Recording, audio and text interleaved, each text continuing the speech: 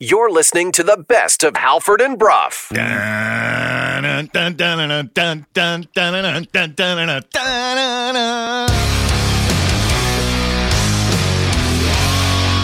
listening to Halford and Brough.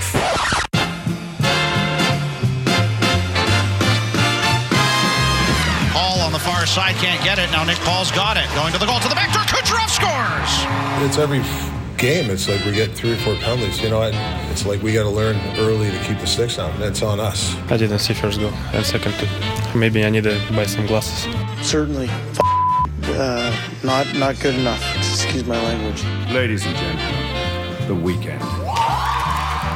Good morning, Vancouver. 6:01 on a Friday. Sweet, sweet Friday. It is Halford. It is Brough. It is Sportsnet 650. We are coming to you live from the Kintech Studios in beautiful Fairview Slopes in Vancouver. Jason, good morning. Good morning. A-Dog, good morning to you. Good morning. Laddie, good morning to you as well. Hello, hello. Halford and Brough for the morning is brought to you by the Dilawri family of Acura dealers. Experience a Dilawri difference today by visiting your nearest Dilawri Acura dealer today. We are in hour 1 of the program.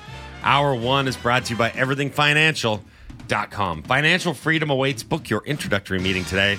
Visit them online at everythingfinancial.com. We are coming to you live from the Kintech studio. Kintech Footwear and Orthotics, Canada's favorite orthotics provider, supported by over 2,500 5-star Google reviews. Find your perfect fit at kintech.net. It is a Friday. The weekend is here. We have a lot to look forward to.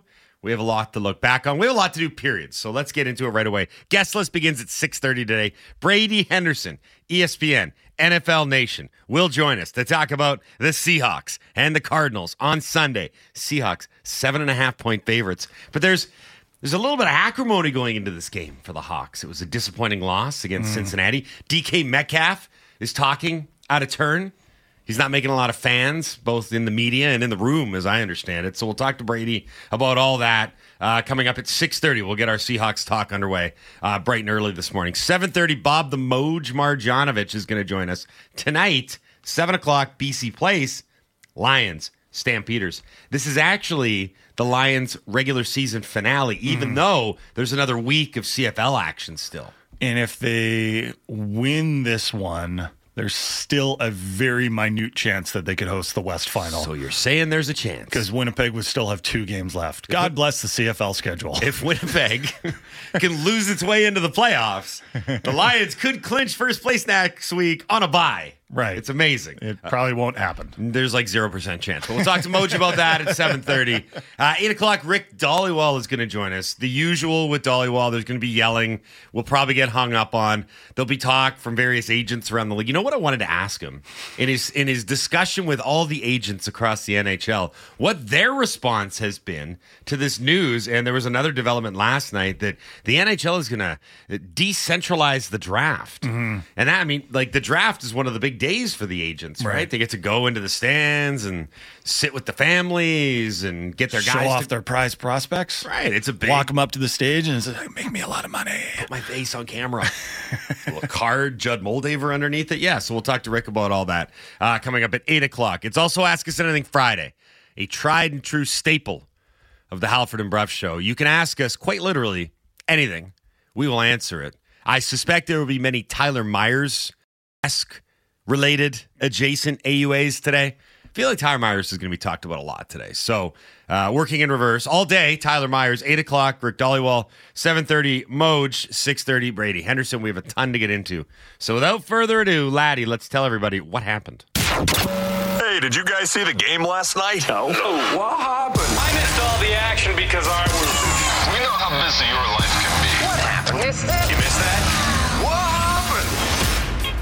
What happened is brought to you by the BC Construction Safety Alliance, making safety simpler by giving construction companies the best in tools, resources, and safety training. Visit them online at bccsa.ca. 2 goals from Nikita Kucherov, the Tampa Bay Lightning, and their 3-game mini skid 4-3 with a win over your beloved Vancouver Canucks in Tampa Bay at Amalie Arena on Thursday night. Yeah, the Canucks played a half-decent game Thursday in Tampa against a Lightning team with a proven core and a Lightning team that was looking to buck a 3-game winless stretch as they returned home from a road trip where they lost all 3 games. But once again, even though the Canucks played a half-decent game And the head coach loved the battle level of the team. They could not hide the Achilles heel of this team, and that is the right side of the defense. Noah Juleson came out of the lineup. Mark Friedman came in. But unfortunately, there's nobody to replace Tyler Myers, whose play could be faulted on 2 of Tampa's 4 goals. Myers' first mistake was probably the most glaring when, with a chance to ice the puck on the penalty kill, he put it right on Nick Paul's stick, and the Lightning quickly capitalized. Later in the game, Myers chased a puck battle. His instincts weren't terrible because there was a chance on the PK to turn over a puck. The execution was not good, But the problem is he ended up taking out himself and Elias Pettersson on the sideboards. And that, I guess that resulted in a 5-on-2 for the Lightning, and the Lightning quickly capitalized. There were some good things from the Canucks for sure. Demko made some more amazing saves. JT Miller was a force all night. He picked up a goal and an assist. Elias Pettersson, despite maybe not looking 100% out there, added a couple of more assists, and he's near the scoring leaders in the NHL. And I guess to be fair to Myers, he did score on a big slap shot. That was one of PD's assists. To put the Canucks up 2-1 early in the second. Canucks had a great start to the second period. At 5-on-5, Tyler Myers was fine. But the mistakes on the PK and the glaringness of the mistakes outweighed really any good he did. And the Canucks have to be wondering how they're going to be successful with the lack of quality on the right side of the defense. And it's easy to scapegoat Tyler Myers in all this, but here's the reality. Tyler Myers, at his age and his ability, just should not be a guy that's counted on as much as he is for the Canucks. That is correct.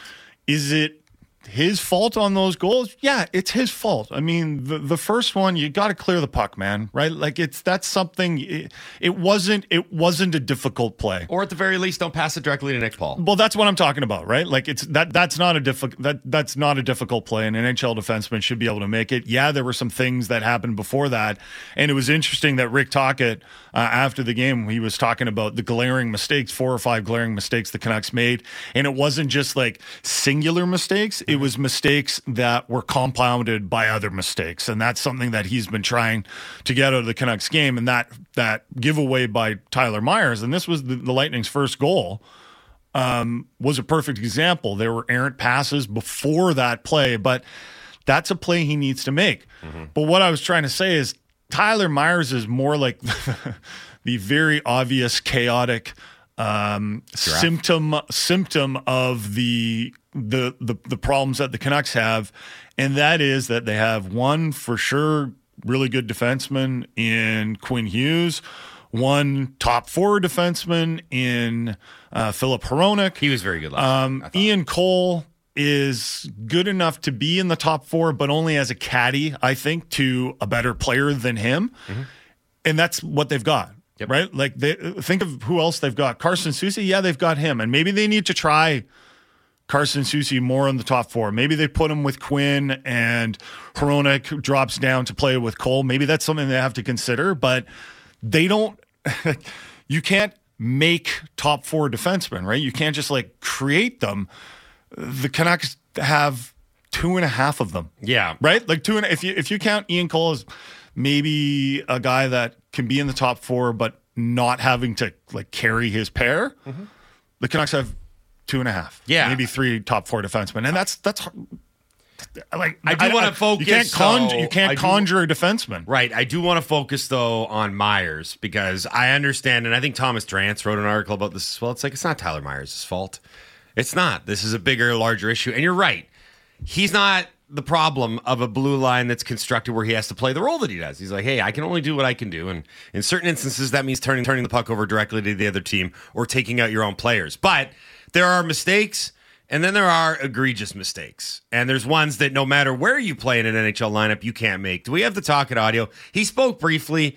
I don't think that Rick Tocchet, especially after what he said in Philadelphia, was going to go again really hard, and this time at a particular player. But he did have to address the elephant in the room, or the giraffe as it was, that these are egregious mistakes that in part cost his team a hockey game last night. Here is Rick Tocchet talking about the big mistakes, specifically those by Tyler Myers. Well, obviously, he made that mistake on the first one. I wish he stayed on his feet, because that, if he stays on his feet, he probably Stamper doesn't get the goal. That's like duplicating mistakes. I know he threw the puck away.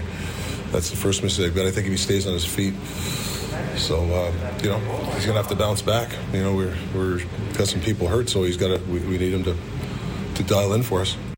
So what we're looking at here is a guy that had his ice time drop below 16 minutes last night, Tyler Myers. That's without taking a penalty, so it's not like you could say, well, he was sitting in the box for a large chunk of it. He got about 2.5 more minutes than the newcomer, Mark Friedman, who had a 5-minute major for fighting. Mm-hmm. Good on him for taking on Tanner Jeannot. Yeah, that was Tanner Jeannot's a tough dude. Yeah, he's a big dude, too. He's a big dude. Had the reach advantage. Sure did. He sure did. Look, they've got early in the season, they've got a real issue here. Mm-hmm. Is that at least with the other guys like Cole and Soucy, and maybe with Friedman, you can say, yeah, they're probably playing in an elevated role that's above their head, but they might be able to tread water.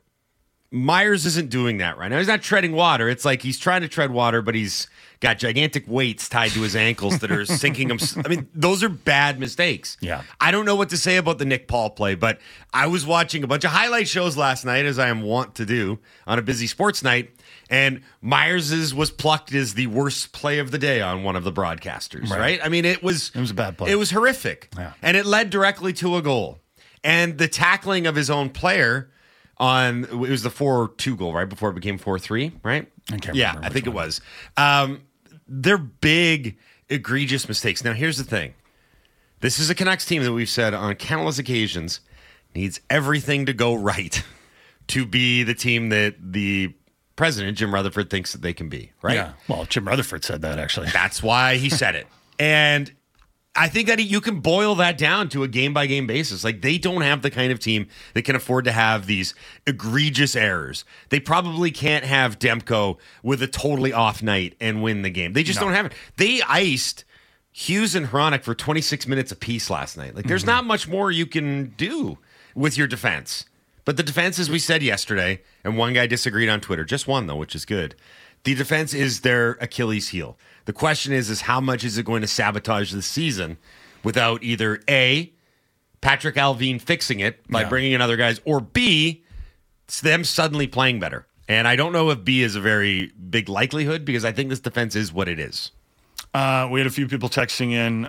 Rick Tocchet doesn't have the guts to scratch Tyler Myers. So much for accountability. That would be quite a statement. What would the lineup look like if Tyler Myers got scratched?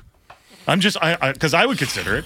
I would consider it. Do we just play with 5 defensemen? No, you never do that. I don't know. Hiroshi. I mean, well, they're going to have to try something at some would point. it be something like, would you go Hughes and Soucy, Cole and Hronek, and then Hiroshi and Friedman? Man, that is... here's the problem, right? Like, I'm not trying to make excuses for Tyler Myers, and I'm not trying to make excuses for Rick Tocchet, but you take Tyler Myers out, it doesn't look that much better. Now, it might be something to consider. It might be something to consider. It would sure send a message. Well, but the problem, I don't think the mistakes Tyler Myers was making was one. It wasn't a lack of effort. It wasn't like the second mistake where he bowled over Petey was just him. He tried too hard. He tried too hard, right? Like, he wanted to. There was a breakdown, or Petey had the puck tied up along the sideboards, and oftentimes that's when you teach your players. You're just like, okay, if there's a chance to create a loose puck or go get the loose puck, go and get it, right? And he just charged in there like a giant giraffe, right? Like, this is why Chaos Giraffe was training in Canada, and he didn't do it right? Okay. He didn't do it right. It's fine. And we got people texting in, jumping to the defense, and that's fine. It's a polarizing thing. No one wants to blame one person. I get it, right? Someone said, you guys are blaming Myers on 2 goals. What players made mistakes on the Lightning that caused the Canucks to score? I don't know. Frankly, I don't care. How many minutes did you play last night, Myers? 15:58, I think it ended up being. He was way didn't low. play much. He didn't play much. Because Hughes and Hronek played a lot. They played over 25 minutes each. This is This is not looking good. And Ethan Bear, I don't think is going to solve everything when he comes back. I just want to respond to what you're saying, though. Like, you're right. This is not for a lack of effort and not for a lack of trying, but this is the NHL. This is a result. I know. It's not the tried hard league. It's the get it done league, right? Last year they scratched Oliver Ekman-Larsson, who made more money than Tyler Myers and had maybe as equal a role on that blue line because he wasn't doing the things that they needed to do to win hockey games, right? Hey, I'm not saying don't do it. I don't think they should do it. I think it would be. I'm just this saying early that in the season there would be ramifications beyond just scratching the guy. I think. Yeah, for sure. Danny and Brooks would. Also, his agent is JP Barry, who happens to be Elise Petters's agent. But whatever. Don't piss him off. Danny and Brooks would. Boys, at this point, do they not have to move off of the Hughes-Hronek pairing? At least that would allow Myers to be on the third pair. I think so. I don't think the Hughes and Hronek pairing has been. Wow, they've been good. I don't think anyone scored when Hughes has been on the ice. Right? They're good. This blue line is almost exactly what we thought it was going to be. Yeah. Hronek was great last night. I think he had 6. He led the team in shots on goal. He had an assist. He played nearly 27 minutes. You can't ask much more from him. And ditto for Hughes. They're good. It's the guys behind them that aren't getting the job done right now. Yeah. I mean, I'll ask Dollywall when we have him on at 8. Like, are they going to keep nibbling around the edges and like incrementally improving this blue line? Because no one, and I repeat, no one. He's going to yell something about Ethan Bear. Oh, they're interested in Ethan Bear. And that's fine, but that's December. Yeah. I mean, and who knows what he's going to look like. It's October 20th. We haven't even hit the holiday of Andy's favorite, the Halloween. It's still not a holiday. It's a holiday. Okay. Is it a stat this year? Imagine waiting till Christmas. A few other things about that game. The 3 stars were Kucherov, Nick Paul, and Isamont. Isamont looked like the classic Tampa Bay Lightning type of player. Right? Like you're watching him play. I'm like, that guy's fast. Right? And he makes things happen. Perbix was all over the ice. Well, no, I just wanted to talk about Isamont because like there are, I think, speed issues with the Canucks right now. And when I watch players like Isamont and other players on the Lightning, like they seem to have that extra level of speed that not enough Canucks players have. And I think when you're looking at Garland, it needs to be better. I know PD's piled up a bunch of points, but the best line frankly, I think the best forward has been JT Miller. Oh yeah, he's been great. You know, like he's carrying his line right now. He is making things happen. And as a result of that, Brock Besser is getting scoring opportunities. The one player the Canucks need right now, and I saw a lot of people talking about, they should move Höglander up to the top line with Petey and Kuzmenko because Garland really isn't getting it done. And I'm like, fine, try that for a bit. It might work. Höglander showed a few bursts of energy last night, but like you need more, right? You need consistency, and you can't just have a few bursts of energy to play on the top line. You need to have more to your game than that. The one guy they're missing right now is Mikheyev. They need more speed in their lineup. They do. It's funny because they're an imperfect team, as we've said on a number of occasions here. And last night really kind of embodied a lot of that. Like Tampa Bay is probably going to make the playoffs. Let's confidently throw that out there, right? It might be a dogfight, but I would say right now, if I was to bet, here's my prediction: one of Boston, Toronto, or Tampa will miss the playoffs. Okay. But point being, Tampa's a good team. Let's put it that way. Yeah, they're right? a good Traditionally, team. they've been a good team. They got a lot of stars. They got a good head coach. They've got a Norris candidate in Hedman, all that stuff. The Canucks were there for 27 to 30 minutes of last night's game, neck and neck with them. They had them down a goal. It looked all right, but there was differences. And I think one of them was you look at what the Canucks didn't have last night, and you're astutely pointed out they did not have a lot out of that bottom 6 forward group. And what was the other thing? They made back-breaking errors, whereas the Lightning didn't, or at least glaring ones like we saw. And when the Lightning got up 4-3, they really kind of found a way to just salt it away. Like they had done it before, right? That was kind of the thing. When the Canucks had the extra man, so JT Miller scores to make it 4-3. Yep. And then with like 15 seconds left, the Canucks had the puck and they were kind of throwing it around on the outside. And I'm like, you gotta get a puck on net, guys. Come on, let's go. But the Lightning were in just such good position. the Canucks, for whatever reason, like some of them should have tried at least, but they just couldn't shoot the puck. Like that's a team that I was yelling at my TV in that last 10 seconds. Like shoot it. Pedersen just holding on, like looking for an open. And I'm just do it. Just put it on net. Who knows? Yeah. But they're Take a chance. But they're a team that can just like pick, especially Kucherov, man. Yep. Like when he's out, they just see opportunities and they see mistakes and they take advantage of mistakes. I want to play Rick Tockett's audio on some of the glaring mistakes that the Canucks made last night. He didn't call them glaring, but he called them crucial mistakes, because as much as Tyler Myers was to blame for a couple of goals, there were other mistakes that were being made. I think he might have been talking about Garland on one of the goals, but here's Rick Tocchet on last night's game. Yeah, I think our penalty kill's good. I don't. The percentage is not indicative of our penalty kill. It's very crucial mistakes at the wrong time. Sorry, that wasn't the clip that I wanted. There was one that he started right out of the gate, and he was talking about the 4 or 5 crucial mistakes that the Canucks made, and he kind of went into more detail, and he used his F3 or whatever. It's like there was a guy diving at the F3, and I think that might have been Garland. There's a few texts in about Kuzmenko. Yeah, there sure is. Jay from Delta, I feel like Kuzmenko is not going to thrive once again. He was flat yesterday. Analytically, he had a great game.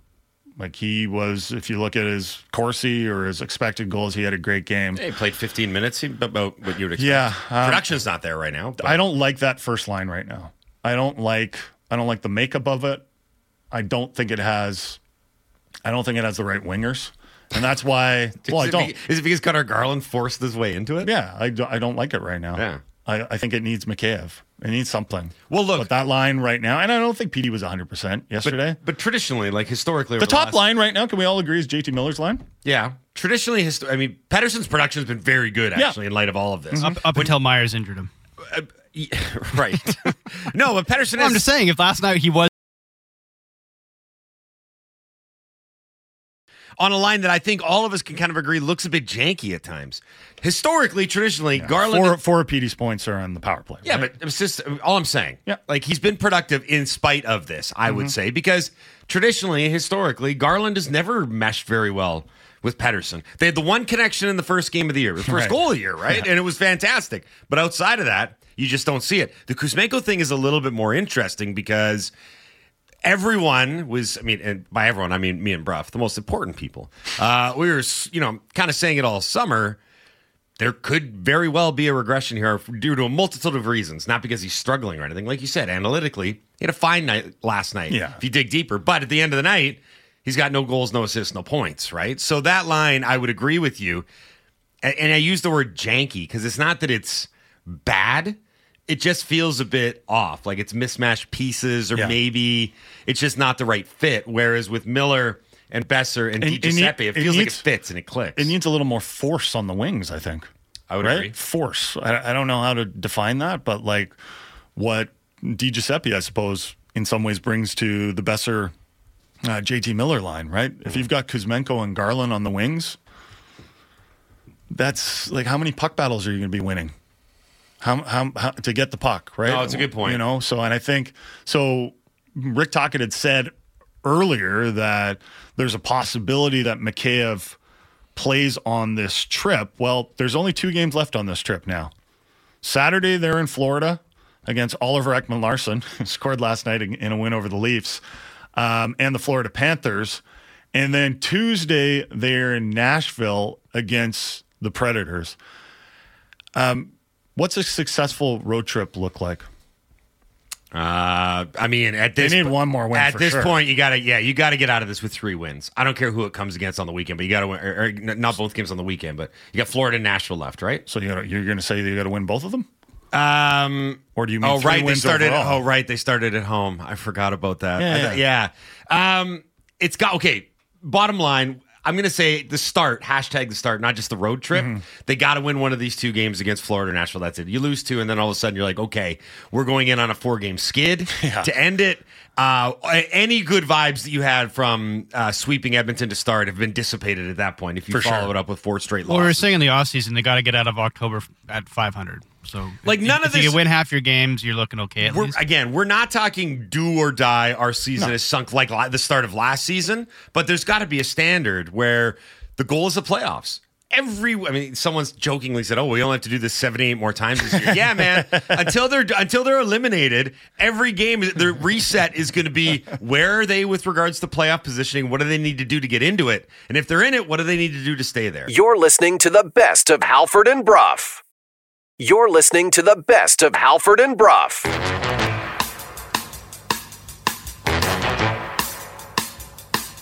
Rick Dollywall. Rick Dollywall. It's time for Rick Dollywall. Rick Dollywall. It's time for Rick Dollywall. Rick Dollywall. It's time for Rick Dollywall. Rick Dollywall. It's time for Dolly. Rick Dollywall. It's time for Rick Dollywall. Rick Dollywall. It's time for Dolly. Rick Dollywall. It's time for Rick Dollywall. Rick Dollywall. 8:01 on a Friday. Happy Friday, everybody. Sweet, sweet Friday. Halford and Brough in the Morning is brought to you by the Dilawri family of Acura dealers. Experience the Dilawri difference today by visiting your nearest Dilawri Acura dealer today. We are in hour 3 of the program. If you hadn't have guessed, it is time for Rick Dollywall. Hour 3 of this program is brought to you by Campbell & Pound Real Estate Appraisers. Trust the expertise of Campbell & Pound. Visit them on the internet at campbell-pound.com today. We are coming to you live from the Kintec studio. Kintec Footwear and Orthotics, Canada's favorite orthotics provider. Supported by over 2,500 5-star Google reviews. Find your perfect fit at kintec.net. I was remiss in the earlier segment. Yes, remiss, Jason, to mention that Bob the Moj Marjanovic, one of the 3 fantastic guests we get every Friday here on the Halford and Brough Show on Sportsnet 650. Moj was a presentation of the West Coast Auto Group. Great service, great selection just over the bridge in Maple Ridge. The other fantastic guest we get every Friday, Rick Dollywall. He joins us now on the Halford and Brough Show on Sportsnet 650. Gentlemen, how you doing? It's always a pleasure every Friday. I look forward to this morning every Friday. The pleasure is ours, Rick, because we get to have you answer questions like this. What the hell are the Canucks going to do with the right side of their defense? Okay, so I heard Brough Monday morning, I think, talking about this Buskevich kid in Ontario. You know, what's the deal with him? So I did some research on him. But let me get into Tyler Myers for a second. You know, everyone's pissed off, and the fans are irate. 2 more mistakes. He did score last night. But I get a kick out of sit him, healthy, scratch him, you know. Okay, so moving Myers, you guys know, is going to be tough, right? Still got the big salary. And if he continues to be a turnover machine, who's going to take him? There's pro scouts at every game. If the Canuck fans know he's struggling, you don't think other teams don't know that? And here's the one about sit him a game. Sure, but who goes in? Who's the second pair right shot then? They have no right shot depth. It's a massive, massive issue. Look at the right side. Hronek, they got in a trade. Myers, free agent. Friedman, Juleson, trades. They have not developed a right shot defenseman in years and years, and they're paying the price. That's why they're in this mess. You know, a year ago, if I asked you guys, who's the right shot deep prospect in the Canuck system, you guys would probably say Jet Wu. But here's where there's some good news for Canuck fans. That's not the case anymore. You got Tom Willander. He's coming. You got Cole McWard. The plan, by the way, is to play McWard a ton in Abbotsford. The Canucks don't think he's far away. And then you got this Hunter Buskevich kid who's leading the Ontario Hockey League, 16 points in 8 games. I asked around guys to ask why he fell to the 3rd round last year to the Canucks in round 3. Some say, you know, size. He's not huge. He's not. Some said is playing his own end. I talked with his Kitchener coach, Mike McKenzie, yesterday, who says he's been good at both ends of the rink. Canucks will like that because they told him when he came to the Canucks camp to improve his playing his own end. He's stronger now. He's up to 195 pounds. Angling's better, more mature. McKenzie said this is an even-keel kid, not arrogant or cocky. These points won't go to his head. Very confident, believes in himself, looks like a solid draft pick. Kitchener's in a bit of a rebuild, so he may be traded this year, Buskevich. Now, I can tell you dialogue between the Canucks and his agents continue about a contract. Vancouver's trying to lock him up right now. I can say this to you about the right side defense. It's going to take a while, but finally, for the first time, you can say in a long time. They got some right shot D coming. They're going to develop some, but it's just going to take some time. When's the last time you could say that in Vancouver? Well, I mean, I guess it's good. I mean, I guess, but in the meantime, Buszkiewicz is a couple of years away. Yeah, at least, right? That's what I said, though. Yeah, no, I know. Yeah. Like, we're on the same page. It's just frustrating that it's gotten to this point because everyone could see it coming, right? Yeah, that's it. And I mean, do we have anything on Ethan Bear? Like, when is he even going to be capable, healthy enough to play hockey? Not necessarily that the Canucks are guaranteed to sign him, but I know a lot of people are texting into our show and is like, any update on Ethan Bear because the Canucks kind of need him. Yeah, I got an update. I talked to his agent Jason Davidson last week, and he just told me that look, he's not in a rush to sign. He's in Kelowna working out. He's still on pace to play into December, Jason, but he's not in a rush to sign right now. I think in November, even after the Friedman trade, the Canucks are still in on Ethan Bear. That I can tell you that much right now. He is on the radar, and he's not going to be a very expensive contract to sign. It's going to be prorated.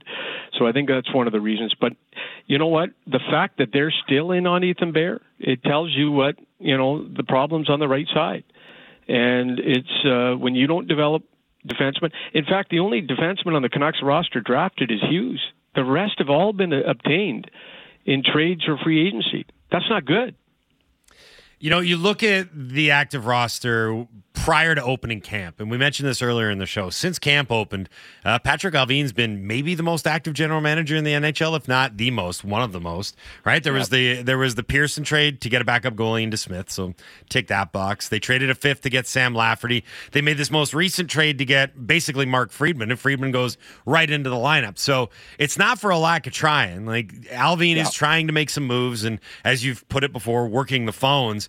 He's also doing it in a landscape, and we joke because Drance came on the show the other day. Like, it took about 7 paper transactions just to be able to get Mark Friedman. They had to get a line of credit. There was a lot of things that they had to do. Lined up outside the bank. Yeah, but so it's a tough dynamic because you can tell that Allvin wants to make improvements to the group, and I think more importantly knows they need to be made.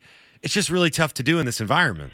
Yeah, because they have zero cap dollars available. That's the problem. And my question to you guys is, last 5 or 6 years, going back to Eriksson, Beagle, and Roussel, this team's been in cap hell. They lost Markstrom, Toffoli, Tanev, and Stetcher because of cap issues after the bubble in Edmonton. Are we ever going to get to a day in the city where they don't have cap issues? Well, that's not a question for us. I think that's a question for the guys actually running the team. But no, it is too. You can predict. When are we going to come to a day? Well, it's going to get even harder. They're going to have to re-sign Petey. They're going to have to re-sign Hronek. Those guys aren't going to be cheap to re-sign. How are they going to do this? They committed. Is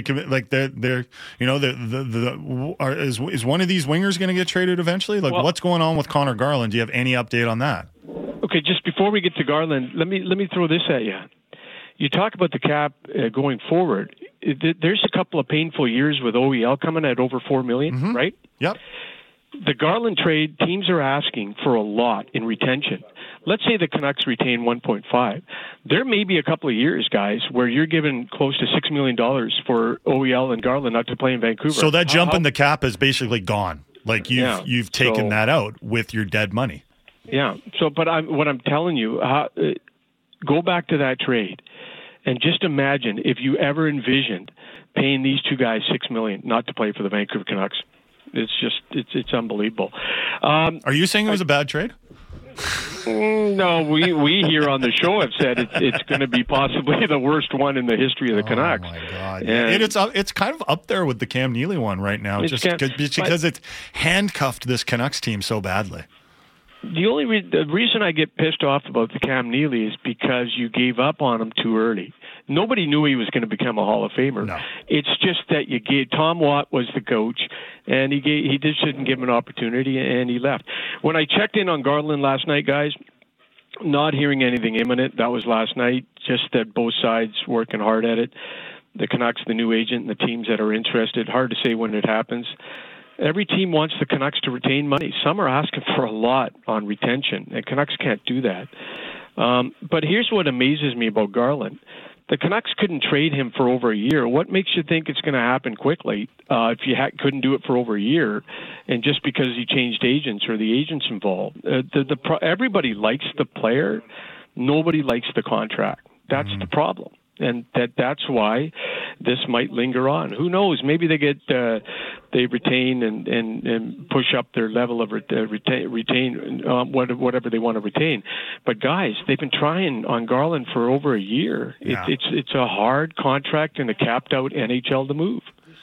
Jack Rathbone, I imagine he's pretty happy that he's getting a fresh start in Pittsburgh.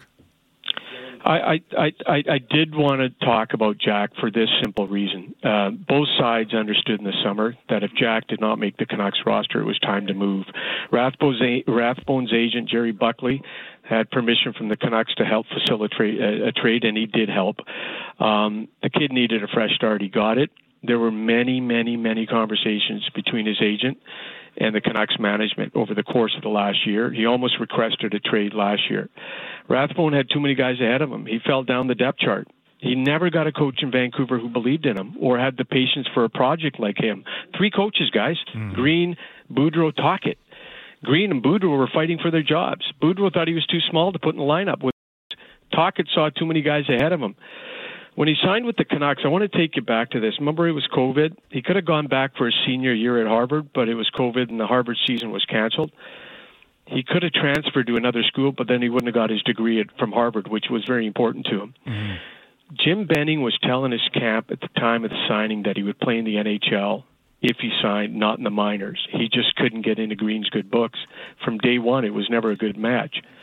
5 coaches, if you count Trent Cull and Jeremy Colleton. 3 GMs, if you count Ryan Johnson. Great kid, great family. That's a kid you cheer for. And it was just never meant to be for Rathbone in Vancouver. We're speaking to Rick Dhaliwal from the Donnie and Dolly Show on Check TV here on the. Hey. What's up? One thing about Rathbone, go back to the 2017 draft. Yeah. Right? Only player on the roster from 2017 is Pettersson. Gone. Lind, Gadjevich, DiPietro, Rathbone, Gunnarsson, Palmu, and Brassard, gone. 5 picks in the top 100, 8 picks overall, 1 made it. When you look at that draft, do you see more poor drafting or do you see more poor developing? Well, I see 5 picks in the top 100. You got to do better with 5 picks in the top 100 than one guy make it. Yeah. You know, and Travis Green was here for Lind, Gadjevich, and DiPietro and Rathbone, right? In Travis's defense, you know, year after year he's losing. He just doesn't have time for projects. He did put young guys in. He put in Besser, Patterson, Demko, and Hughes, but he didn't have time for kids who just weren't ready. But that draft, Jason, that one guy, that's it, and the rest are all, you know, either in Europe or done or elsewhere. Yeah, and I mean, it's moved on to other places and had a ton of NHL success. Why is no one taking Cole Lind? I do remember that line. The first as soon as you mentioned Lind, I was like, yeah, like Benning really thought that he had landed on something special there, as opposed to maybe there's a reason that he lasted to the 33rd overall pick. Guys, Lind didn't leave Vancouver. If it wasn't for the Seattle expansion draft, right? He might still be with the team. I'm not so sure about that. He was put in the Seattle draft. That's why he had left at the time. He never showed much in Vancouver. He hasn't done much in Seattle. He never showed much. Yeah. Hey, Dolly, any update on Mikheyev? Because the Canucks, I don't love the mix of the top line right now, and I think a lot of people feel the same way. But if you were to add Mikheyev instead of Garland, then I think you could have pretty. And the way the Miller line is playing, like that could be a pretty good combination of top 2 lines. But they need Mikheyev, and they need him soon. Oh, yeah, you're bang on. All I get told on Mikheyev is close. We're not putting him in unless he's 100% because we're not going to risk putting him in just for the hell of it, and then he gets injured, and then they get ripped for putting him in for the hell of it. He's got to be 100%. He's close. That's what I get on Mikheyev, but I'm in agreement with that. Don't put him in just because you've lost 2 in a row. Put him in because he's 100% healthy because the last thing you need is him coming back early and getting injured again. Do you think the Canucks wish that they had shut him down sooner last season?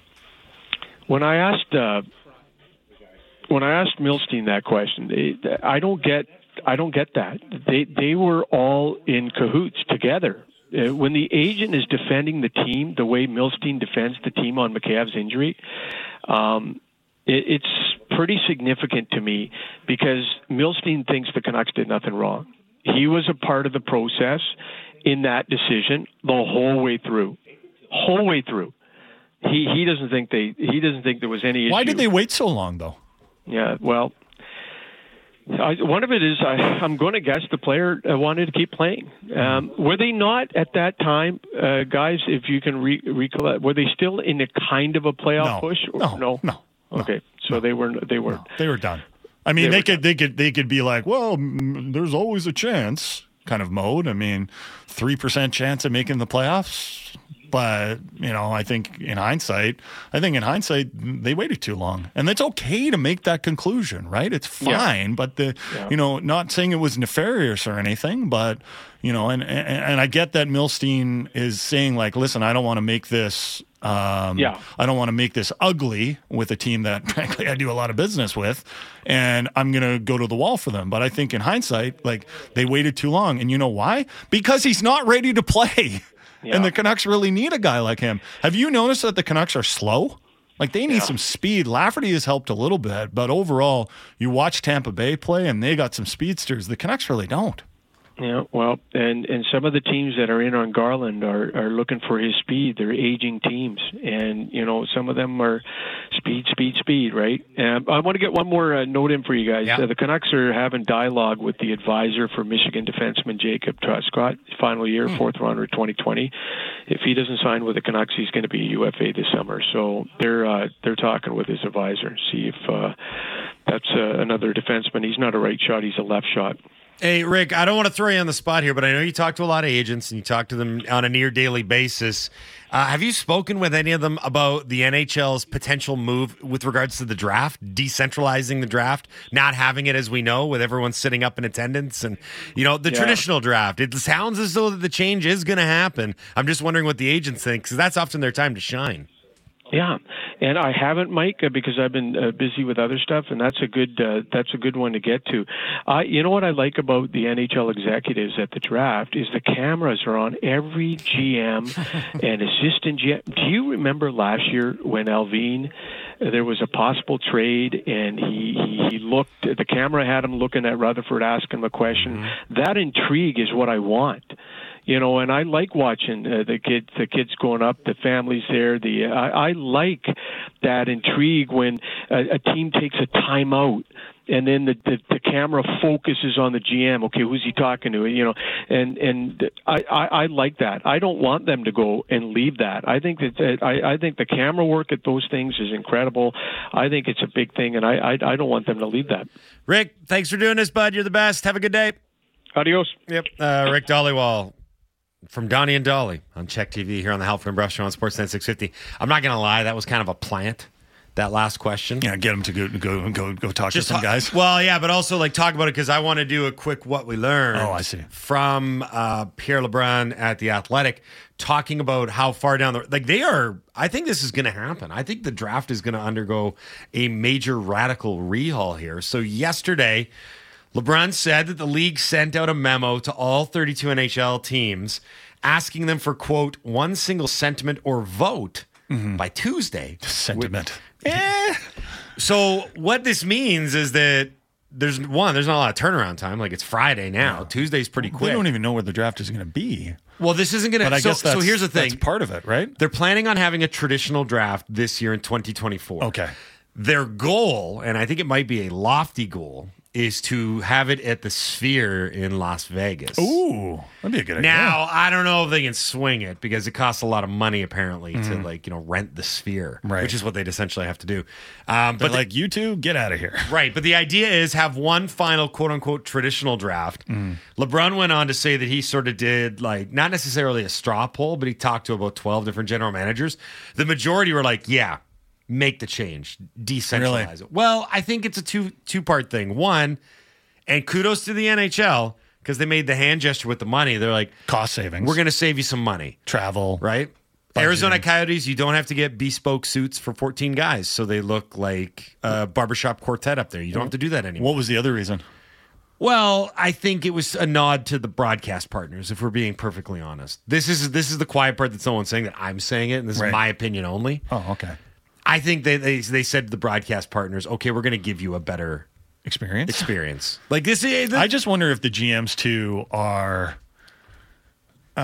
thinking like, it's a lot of travel back and forth, and then we got free agency on July 1st. So it's like June 28th, 29th, and we got to travel, and we got all this stuff going on right now. That's pretty much on the record that the NHL, while selling it to the clubs, is like, it's going to be more cost effective. It's going to make your lives easier, and you're not going to have to worry about like, oh my God, our flight got delayed, and now we're going to miss the first day of free agency. Because it is a tight calendar, right? I wonder if we should next time we chat with David Amber, we should talk about this, because he's the guy, and you're talking about the broadcasters, right? I felt bad for him. I don't want to put him on the spot, but you're totally right. You know, like, and this could be a sensitive subject, right? But there were times last year I was like, man, these guys are really treading water out there, right? And too much of it is unscripted. Too much. And there's too much downtime. Yeah, there's too much. When the guys are walking up on the stage, and then the guys are like, "And here comes the Coyotes," or whatever. And sometimes the worst part would be, sometimes some teams are up there 3 times. Yeah. Right? Go back and watch an NFL draft or an NBA draft, and see the amount of time that the guys spend on stage. It's go up, get your hat, give Roger Goodell a shake hug, a shug, if you will, right? And then you get walked off stage, and then they can do the vignettes about your family. You can have a quick interview where you thank whomever, and then you move on to the next. Right now, what it is a not made for TV event. It's a live event for the audience, specifically family, friends, and all that. That's true. That's being tried, like, shoehorned into a TV event, and it doesn't work. Like, it is not good right now. I think that's a really good point. Like, the draft was originally developed as not a TV event. Right. It was more developed, and they wanted to make it special for the players that were drafted. And you can understand that. But now it's almost like TV is the most important thing, right? And because it's actually it's a property that gets people talking and gets people watching in the off season. You can sell advertising against that. You can market it. And, I just thought last year's draft, you remember there was that All-Star game in Columbus where it was just so dreadful that something had to be done? I feel like last year's draft was so underwhelming. And frankly, people were saying, like, this is boring, that they have to do something. They have to give it a new look. The All-Star game, they brought in 3-on-3, and that kind of worked for a little bit. This one, I think they got to go back to the drawing board. And don't be afraid of new ideas, because the traditions of the NHL draft aren't that special. Moo cow me, because that was technically my what we learned.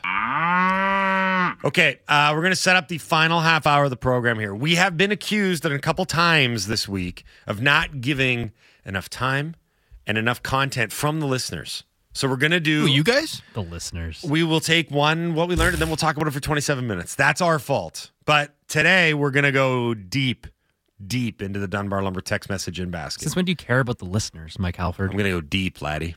What we learned and Ask Us Anything, so they're coming up next. I'm just laughing because A-Dog from your Twitter account, or X, you have... At AndyCole1984.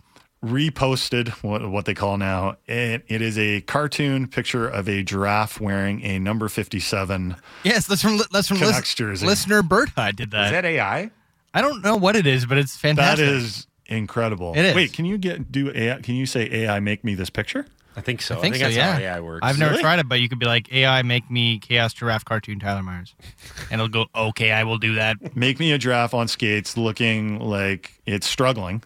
Uh-huh. And yeah, it is. One of the giraffe's legs is stepping on his own stick. This giraffe also appears to have a blue tongue. Yeah, there's a lot going on in this picture. It has medical issues. This giraffe. Are those 5 legs I'm counting? Yeah, I was trying to do a leg count. Anyway. Have we gone too far with AI? Well, also, I don't think this 5-legged giraffes playing hockey. It also looks more like a cricket stick. 4 guys sitting around talking about a picture that nobody else can see right now. Great radio. That's good radio. You're listening to the best of Halford and Brough.